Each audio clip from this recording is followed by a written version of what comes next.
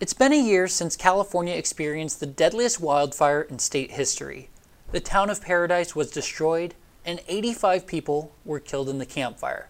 PG&E has since filed for bankruptcy, and the utility's future is uncertain, with Governor Gavin Newsom hinting at the possibility of the state taking over the power lines.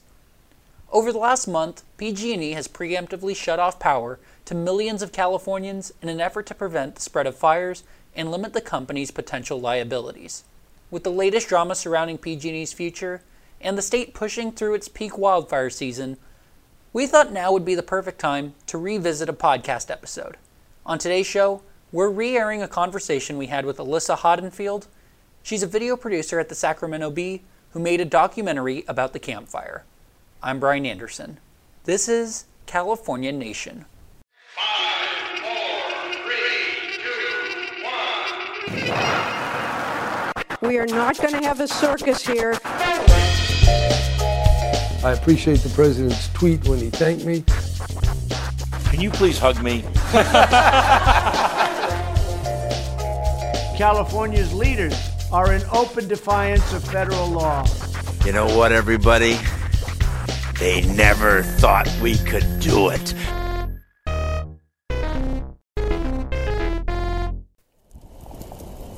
It was like hell on earth.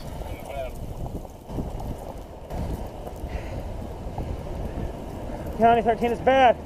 Hey guys! Walk towards the left.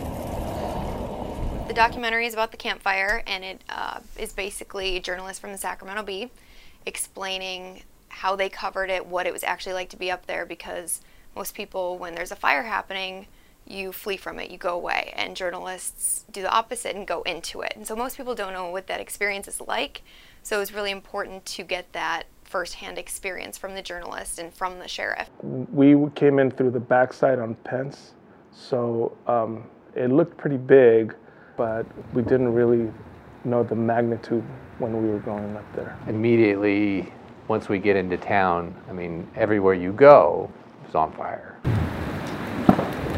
You can't really see anything. I mean, you can't even see the next hillside, but you could just tell that right away that this was chaos trying to get out. You would see cars on the side of the road that had been burned over. It was like a movie set, like where cars are crashed into poles, cars are crashed against each other, they're crushed. I knew it was bad when I saw a CHP cruiser with its airbags deployed, just sitting there in this canyon with a bunch of burned cars all around it. Bulldozer tracks going through the middle of the road where they had actually pushed the cars off to make room to get people out.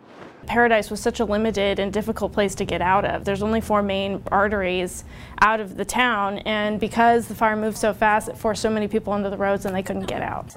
That's actually what made me want to do the documentary, was because I was going through hours and hours of drone footage and editing it down to make a 3-minute video, and it just didn't seem to do it justice. You know, he was out there with the drone and it was just mass destruction, and to see it on that level, I think that was just really powerful. And for our listeners, if they're closing their eyes, just picturing the drone overhead, what are they looking at? I mean, nothing. I mean, it's just all ash and all debris, and maybe there's a few structures standing. It looks post-apocalyptic, honestly, because there's no one there. There's nothing there. It looks like a bomb dropped. It really does. What I was telling everybody was that homes that are standing are the exception. That's what I saw over the days that I was up there. Homes and buildings that are standing are the exception. Walk our listeners through the title and how you guys came up with that and why it was a living hell. Oh, yeah. The title honestly came pretty naturally. I think Jason and I were just sitting there talking about, I mean, the town is called Paradise. So for a title, I mean, Paradise became hell. It literally became hell, because you think of hell, you think of flames, you think of mass destruction, you think of the worst possible thing that could happen to you, and that's what happened in Paradise. Paradise literally became hell for these people. And she literally said she was running from this tornado of fire with her cat for 8 hours. We hid behind rocks, we hid behind a bench, we hid behind cars. I was watching the fire as it moved, and as it moved, we moved. There's a few mobiles standing, and then the room that I took refuge in, it was standing. She got inside the shelter. She ripped the drapes off of the windows so that she could stay warm, and they both drank water out of a little plastic container for 2 days. And emergency vehicles going by couldn't hear my screams. I kept going outside, help, help. And nobody heard her till finally her son contacted the police, and they found her there. I caught up with his car and knocked on his window and said, I'm the one you're looking for, I believe. I think a lot of those pets saved their owners' lives because all she could talk about was her cat and how she wanted to save that cat. I would just like to say to the Sheriff's Department of Paradise, thank you so much for saving me. And I'm so grateful that you did and that you found me because you saved my cat too.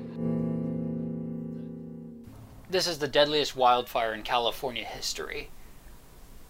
When you hear that, what enters your mind?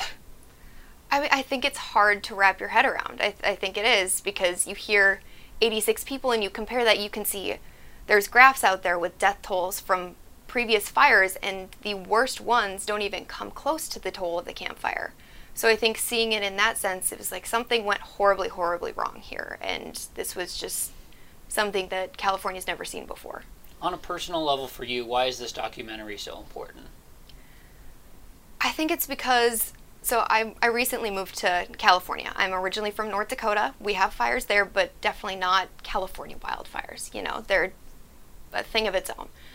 And I had family members back in North Dakota contacting me asking, how close are you to the fires? Where's this at? What is it like? And I struggled to find the words to explain what it was like. You know, I was saying go to the Sacramento Bee's website, like there's a lot of great reporters doing a lot of great stories, but I really struggled to explain, like on the phone with... They've just got to see it. Yeah, you have to see it, because explaining it, like putting it in words doesn't exactly do it in something of this magnitude. You know, you need to see it. You need to hear firsthand what it was like. Fires can happen really, really fast, and it used to be that we would think, oh, fires only happen out in the woods and, you know, they'll never come to us. But I mean, as we've seen the last couple of years, I mean, it can hit anybody, and it can come from the forest all the way to the ocean side. Alyssa, thank you so much for producing this documentary for us, and thank you for coming on the show. It was great to have you. Thanks for having me. And we'll be right back. You're listening to California Nation.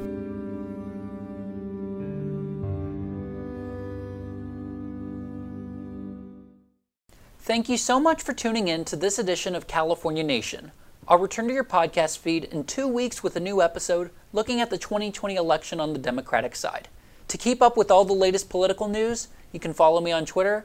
I'm at Brian R. Anderson. That's BRYANRANDERSON. And if you liked what you heard today, please leave us a review on iTunes. It helps listeners like you find our show. Until next time, I'm Brian Anderson. This is California Nation.